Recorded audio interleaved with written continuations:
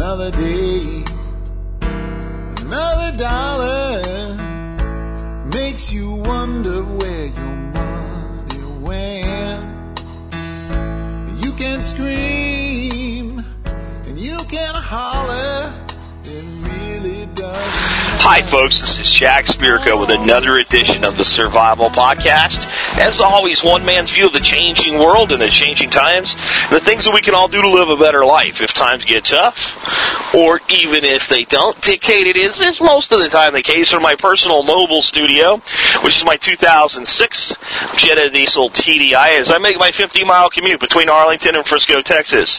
So if you hear background noise, you hear sirens, or you hear the occasional cell phone ring, that's because the guy that does this podcast does it from a moving vehicle. If this is your first show, that might be news to you. If this is your 122nd show, because you've been with me since the very beginning, then it's not news to you, and you're used to it by now. And to those of you that stuck with me through my first, I'd say about 30 episodes where the background noise was much worse because my equipment wasn't as good. Thank you for sticking with me, and I appreciate you. Folks, today we're going to take a spin off of what we've been talking about. We did a lot on gardening. We did a lot on pandemic yesterday and flu and disease and things like that, and it's time for a change-up. We did some listener feedback shows recently as well where I answered questions that came in. Today we're going to spin on over. We're going to talk about the state of the economy. Now, I know it's not everybody's cup of tea, folks, but I would like to explain, and this is not just about the economy, this is about all the threats that I discuss. Sometimes I talk more about the threat, sometimes I talk more about the prevention of the threat, sometimes I talk more about the preps, right? And I move around with all these things, but there's a reason. You can't fight a battle in which you do not know your enemy. And in the battle of modern survivalism, the threats are the enemy. You must understand the threat, and you don't have to understand it like a college professor. In fact, it's probably better that you do not. But you have to understand it. You have to be informed about the most recent things that it's doing. In other words, if this was an army thing, and we're saying, okay, well, there's an opposing force over there.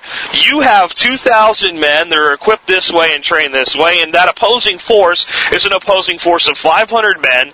This is what their encampment looks like. Now, your job is to go in there and take them over.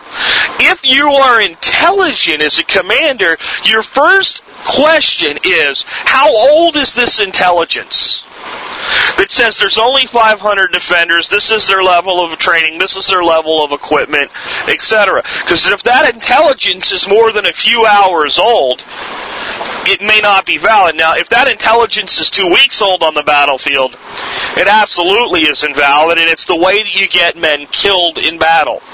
Well, when it comes to things like the economy, if you don't stay abreast of the most current situation of the threat, and at least pay attention to it once in a while, then you're looking at old battlefield intelligence, and you're making decisions and actions based on information you've assumed to be true because it was at one time. All right? So, that's why I do this. That's why I take the time to dissect some of these threats. Do things like I did with the show yesterday where I really kind of dissected not just the pandemic flu threat, but the entire concept of disease and spreading and how it might not just threaten humans, but threaten animal life, and that if an animal pandemic happened, it could be as devastating to the planet as a human pandemic, or more so. Something as simple as the bees. If the bees experience, it seems like the bees are having a disease epidemic. What happens if it becomes a global pandemic of pollinating insects? Those type of things. That's why I do that. So hopefully I can keep you entertained a little bit as I talk about this stuff with the economy and what's going on. Let me just open with what our biggest problem is in this country right now. From a government that has now committed itself to spending more money, and more money, and more money, and more money, has basically laid down a philosophy. And George Bush has done this, and Barack Obama's embraced it, and it's a big tenet of the Democrats, and frankly, Well, they talked a good game. It was a big tenet of the Republicans while they were in power. Whenever there's a problem, we'll just spend and grow our way out of it. All right? The only difference between the two sides philosophically in the way they spoke is where the money to do so came from. But the reality is they're spending so much money that there is no way to tax us into a situation where the taxes equal the outgoing. It's that ship has sailed. And it sailed to the tune of a $1.2 trillion deficit this year. And I think a lot of people confuse the deficit with the budget. But this year, we're going to have a deficit of $1.2 trillion.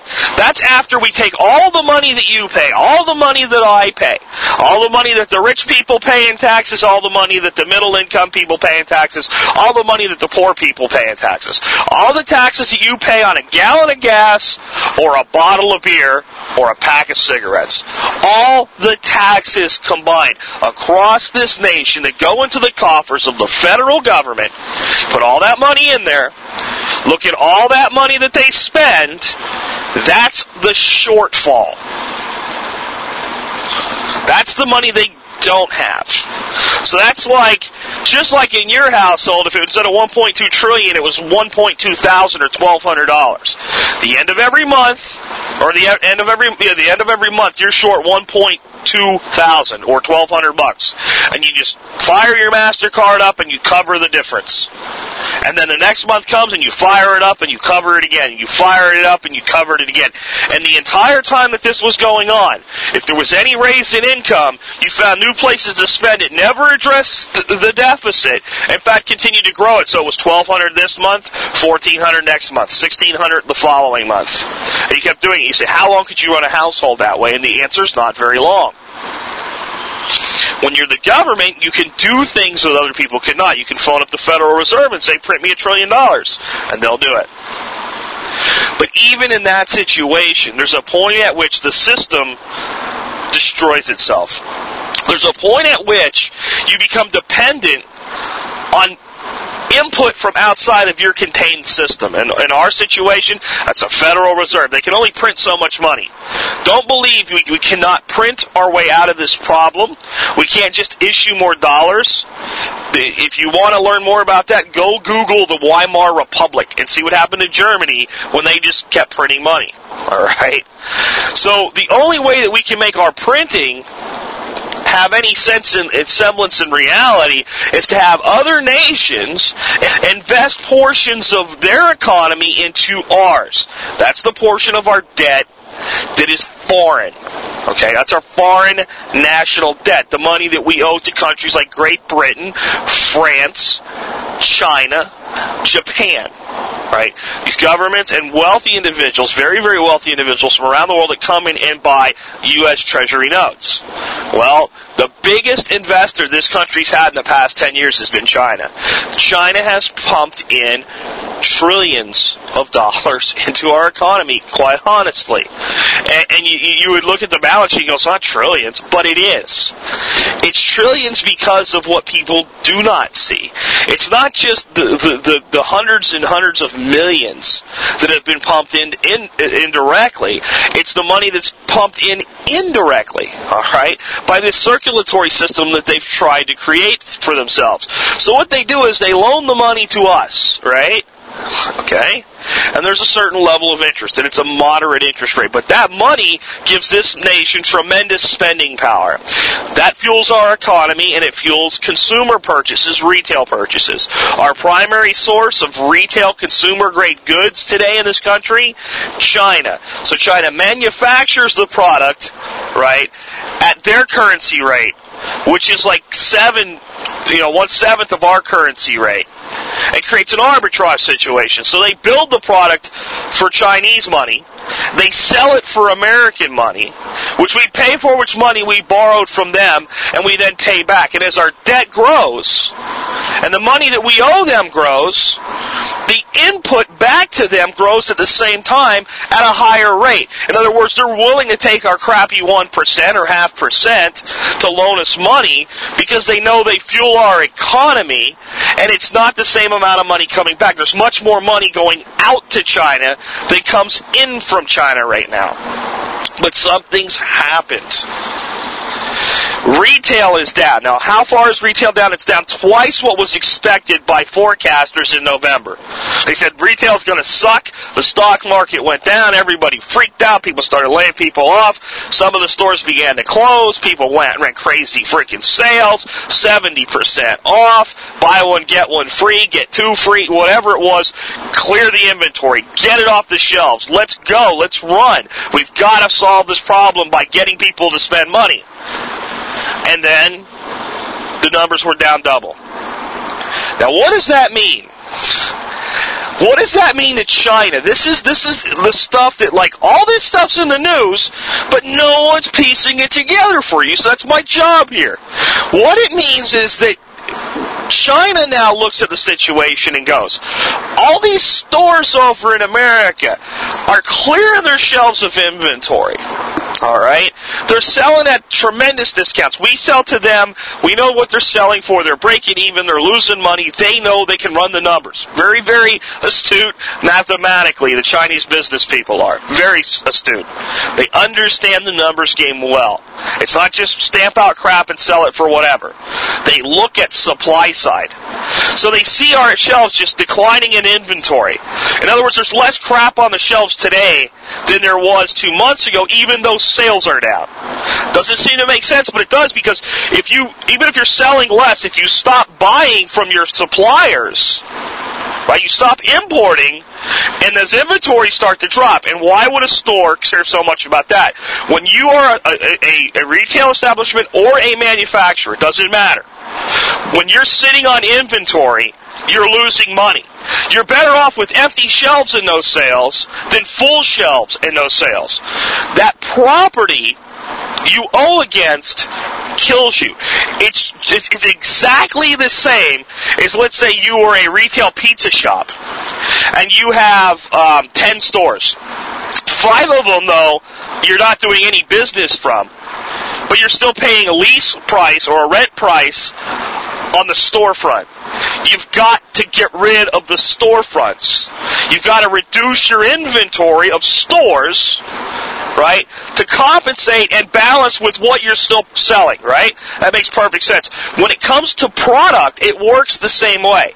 You have to balance your inventory, right, your capacity to match your demand. This is why Walmart can sell things for 2% margin and still make billions of dollars, because they become masters of this art of balancing supply and demand. They know exactly how to do it, and all the other retail establishments have begun to snap to it. They're specialists now. That's their entire job. They go in, they run computer systems that help stores balance that equation. All right? So what does China say? China says, oh, look, they don't have as much supply side anymore. They're going to buy less, and they already see the orders dropping.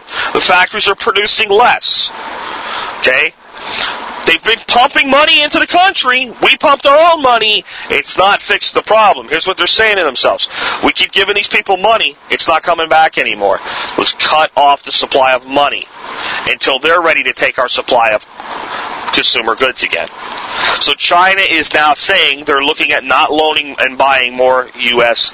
debt. And that is bad, because, again, we have this deficit, this $1.2 trillion deficit, and now we have less input, we have less loan, we have less spending power. So what it's going to cause is the need to print more money, which we've already done, trillions and trillions of dollars of it.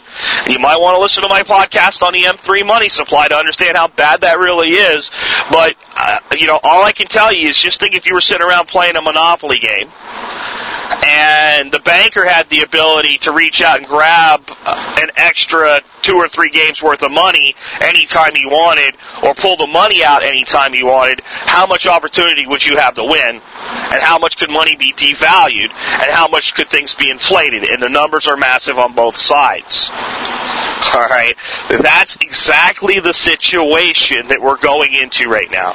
We're going into what could become, I'm not saying it will, but what could become the greatest financial crisis we've ever seen. The problem is the public's been dumbed down to believe that it is the greatest financial crisis that we've ever seen. And what's the problem with that? That means you're not preparing for anything else. So this is it.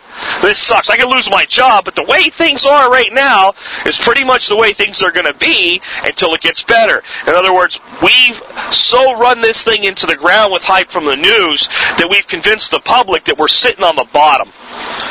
Can't possibly get worse. It can't possibly go lower.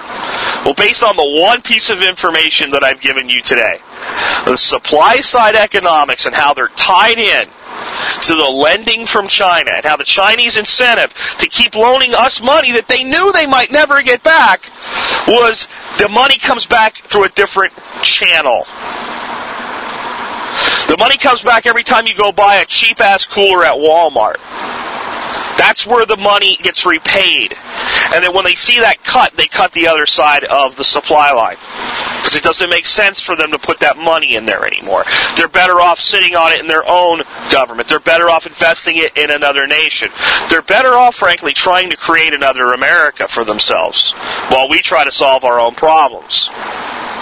That spells bad news for the United States in 2009. That spells a crisis.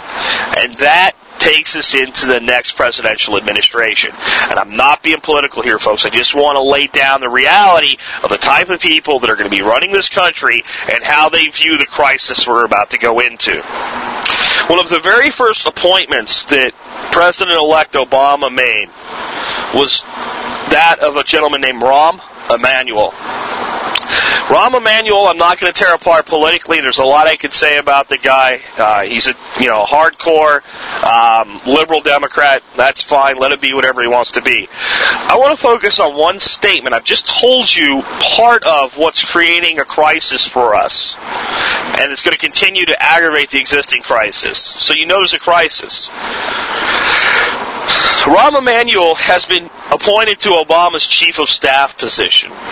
And I think a lot of people have been led by Hollywood to believe that, like, when you're president, your chief of staff is like your administrative aide or something. You know, it's like some person that brings you coffee, and a lot of times I've seen like television shows that have a chief of staff, and it's some young girl, and it's like an admin. That's not what a chief of staff is. If you think of the White House as a boardroom, corporate boardroom, then the president is just that. He's the president, and he's the chairman of the board. And when he pulls the cabinet together, who are the most powerful people in the land, that's how he acts. He sits at the head of the table, he makes the final call, and he'll fire any damn one of them he wants to. But he doesn't run everything.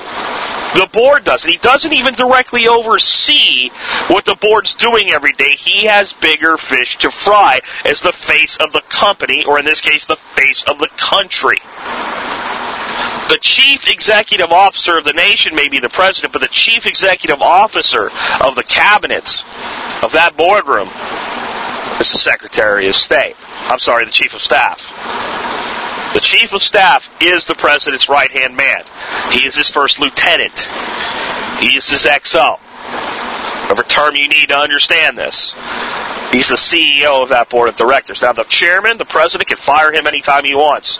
But he relies on him. He puts the guy that he most wants to help him make decisions in that position. And he gives him a lot of autonomy to make decisions on his own. What is Rahm Emanuel's view of a crisis? This is a quote. I may not get it perfect, but I'll give you a link so you can go look it up and see that I'm not making this up. Rahm Emanuel said back in November, you never want to let a good crisis go to waste. Before you think I'm taking him out of context, he continued, and what I mean by that is losing the opportunity to get something done that you would not have been able to get done before. So here we have one of the most liberal politicians in America taking one of the most powerful positions in the cabinet of the presidency, one of the most powerful positions in the nation, facing one of the greatest crises in history. His view of crisis is that it's an opportunity to get things done. And of course, when a politician gets things done, that means to do things as the government and to put plans and programs and restraints and restrictions and to spend money.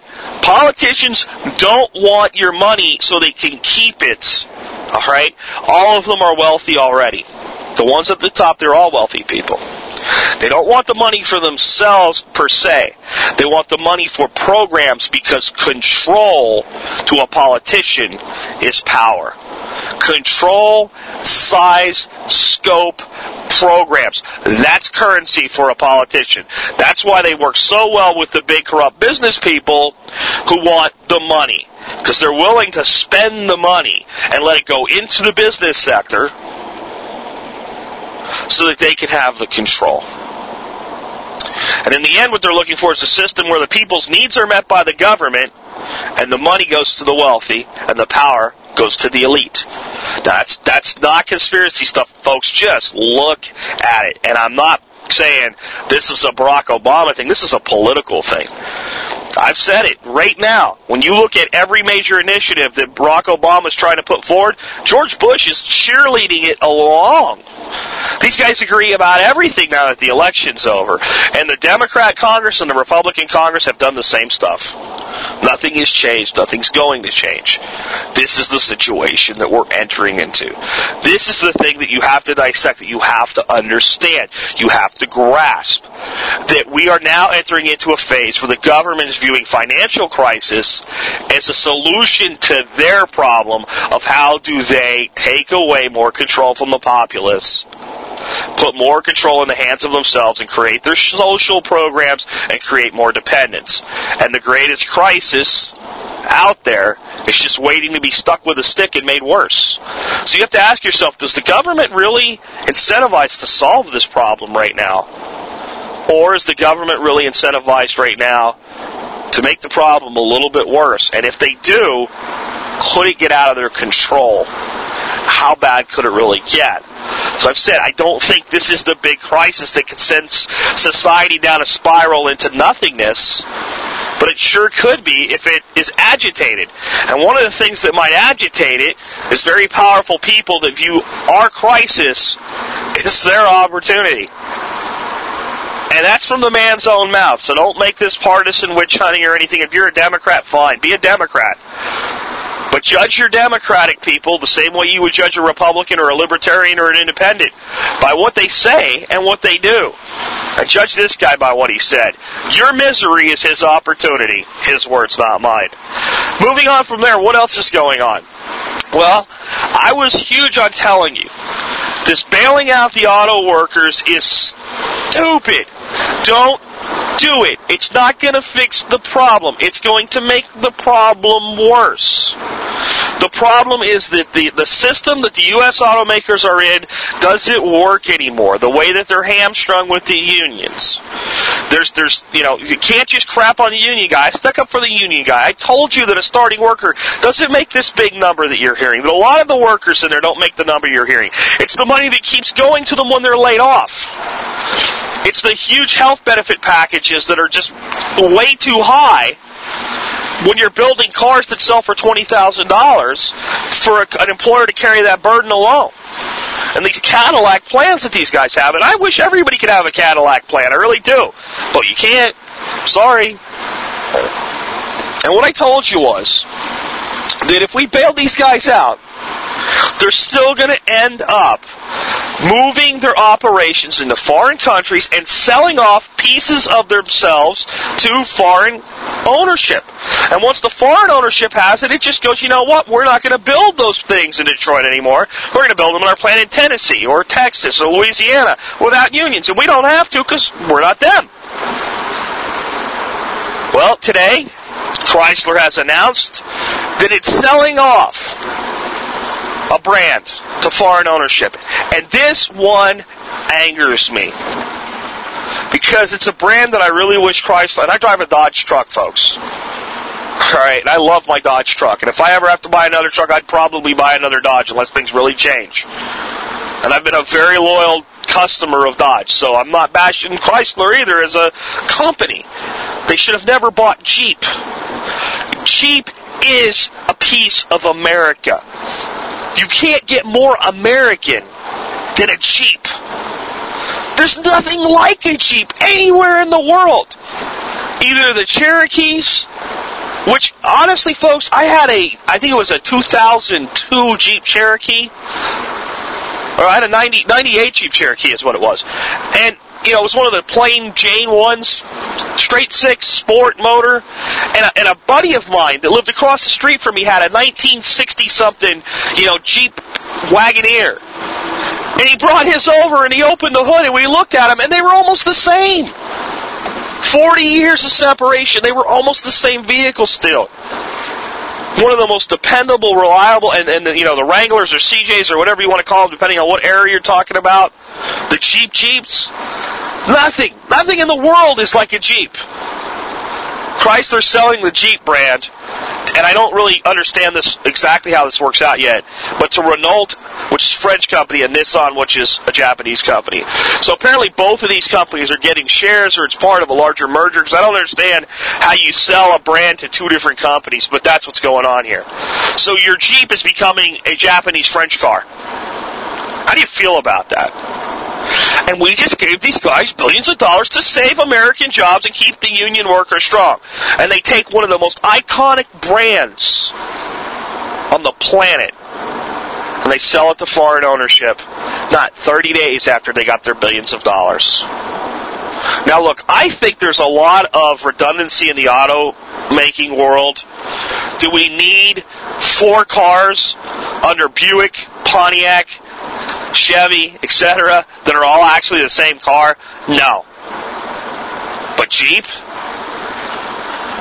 doesn't, there's not another car that's actually a Wrangler or a Cherokee.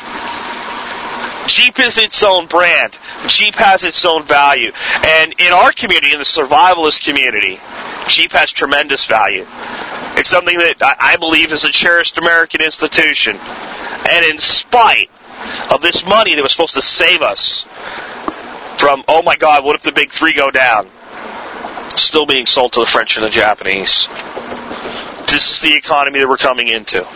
This is why you have to be aware. This is why you have to prepare. What else is going on? Want some good news? Mortgages are up.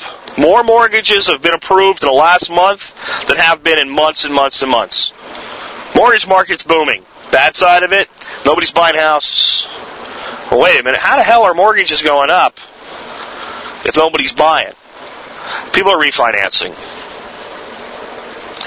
See, the banks have said, you know what, we're not getting anything out of new loans. The interest rates have been pushed down abysmal levels. But, got to do something with the money, and mortgages are still our best rate of return that we can get, at least right now. The bond market's dead, the T-bill market's dead. It costs us more to get the money than we can make in either one of those markets. Investment banking is over. Nobody wants to even be an investment bank anymore. The economy sucks. Do we need to mortgage? Well, the safest place to issue mortgages is to people that have been through the beginning of this thing and are still paying their bills on time. So there's more money in refinancing old debt and buying old debt than there is in creating new debt. And since the interest rates are low, and there's a lot of people sitting out there with 6.5%, 7.25% interest rates right now, and you can get a loan for 5.15%, there's plenty of people refinancing. So all that's happening is the debt's being moved down, and the bank's profit on that debt is being eroded. Now, you might not be real sympathetic to the banks right now. I'm not either, but they sure as hell employ a lot of people. And when these banks erode their own profits, you have to ask why they're doing it. Well, they're looking ahead. Again, these guys are astute with numbers, just like our Chinese friends, and they're forecasting a continued down economy, and they're safeguarding the assets that they have left. And what they're going to start doing is laying off more and more people. You're going to see Citigroup laying off a bunch of people in the next 90 days. I will lay action with you on that one. Anybody wants to take that? I've thrown out bets before. I would have lost, folks. Citigroup will announce a major layoff in the thousands in the next 90 days. But he wants that bet? Bring it on. All right. So, these are all the things that are going on. And even when you see good news, it still looks bad. What else is going on? What else out there tells us the truth about what's underlying from the powers that be that know? How about this? President Barack Obama, who was lauded practically as the savior, who wasn't elected, he was practically coronated as the new prince of the United States. And Nancy Pelosi and Harry Reid and all of the powerful Democrats in Congress and the Senate talked about this guy like he walked on water. He got the ringing endorsement of just about every Democratic governor in the nation before he had completely put away Hillary Clinton. They decided this was the horse they were going to bet on. This is the goodwill that they wanted. There was an alliance and a coalition behind hope and change like nothing we've ever seen unify a party before. And guess what? The man's not even been inaugurated yet. George Bush is still, whether you like it or not, President of the United States. And all of his buddies in Congress, Barack Obama's buddies in Congress, are starting to turn on him already. They're saying things like, George Bush treated us like employees. We're not going to take that from Barack Obama. All right? You know? And I'll give you a link to this article about statements being made by people like Pelosi, Reid, Chuck Schumer, all right? So some of the very people, Barney Frank, people that created this mortgage crisis and then blamed somebody else when it came to a head. Barney Frank is more responsible for the mortgage crisis than any other person in government. And he's the one with people in hearings making a big deal out of it and acting as though he had nothing to do with it. Barney Frank is the most culpable government person out there for the mortgage crisis. Absolutely. Make a case for it. And he's come, here's the thing, it's like, you know, people used to call Bill Clinton Slick Willie. All these people are slick. He's got these people, CEOs of these companies in front of the Senate, in front of the House, grilling them, placing all the blame on them. What I told you before the election was that Barack Obama would win. The Democrats would have a commanding control of the House and the Senate. All these wonderful things, free health care, walking on water, all of it that was promised was undeliverable. And that the people that supported Barack Obama that had no idea why they supported him, as soon as he took over and as soon as the Democrats controlled everything, those people would turn on him and turn on him quickly. They will. You know what? Harry Reid knows it. Nancy Pelosi knows it. Barney Frank knows it. Chris Dodd knows it. They all know the jig is up now. They now have complete control. Senate, Congress, executive branch of the presidency, control everything. So they get all the blame. Everything that happens going forward, you can only blame Bush for so much at this point now. The decisions going forward, they all rest with you. And they know the populace will turn on this president who promised all these wonderful things, who won't give them to you, not because he doesn't want to, because he can't. Because no one can. Because it's like trying to do this with magic. It can't be done. It won't be done. It's not going to be done. So they are already pre-positioning themselves to say, we thought this Barack Obama guy was one of us. He was supposed to bring hope and change. We're trying to get simple things done, like immediately closing Guantanamo Bay. He campaigned on that. Why aren't we doing it? Because they said, hey, Barack, take a look at these guys. What do we do with them? He doesn't know. All right, he's already backed off of that. He's backing off of the immediate universal health care. He's trying to push for his tax cuts for the middle class, but he's backing off initially on his tax raises for the wealthy. All these things he said he was going to do just physically cannot be done. Congress and the Senate are the ones that would actually do them. All he does is sign the frickin' bill. So now the blame game begins. And now that there is no Bush to bash, we have to put the onus on the president, which is exactly what the Congress and Senate did to Bill Clinton. It didn't work. Clinton was slicker than them. And I'm not admiring, I'm just telling you the reality. Clinton was slicker. His spin was better. And midterm elections turned the Congress and the Senate over to the Republicans. And people looked at it as a big defeat for Clinton. It was a big victory for Clinton. Because it didn't cost him when his own party tried to push him into places he didn't want to go. He did a better job of maneuvering than they did. That's what we're fixing to go into here with Obama.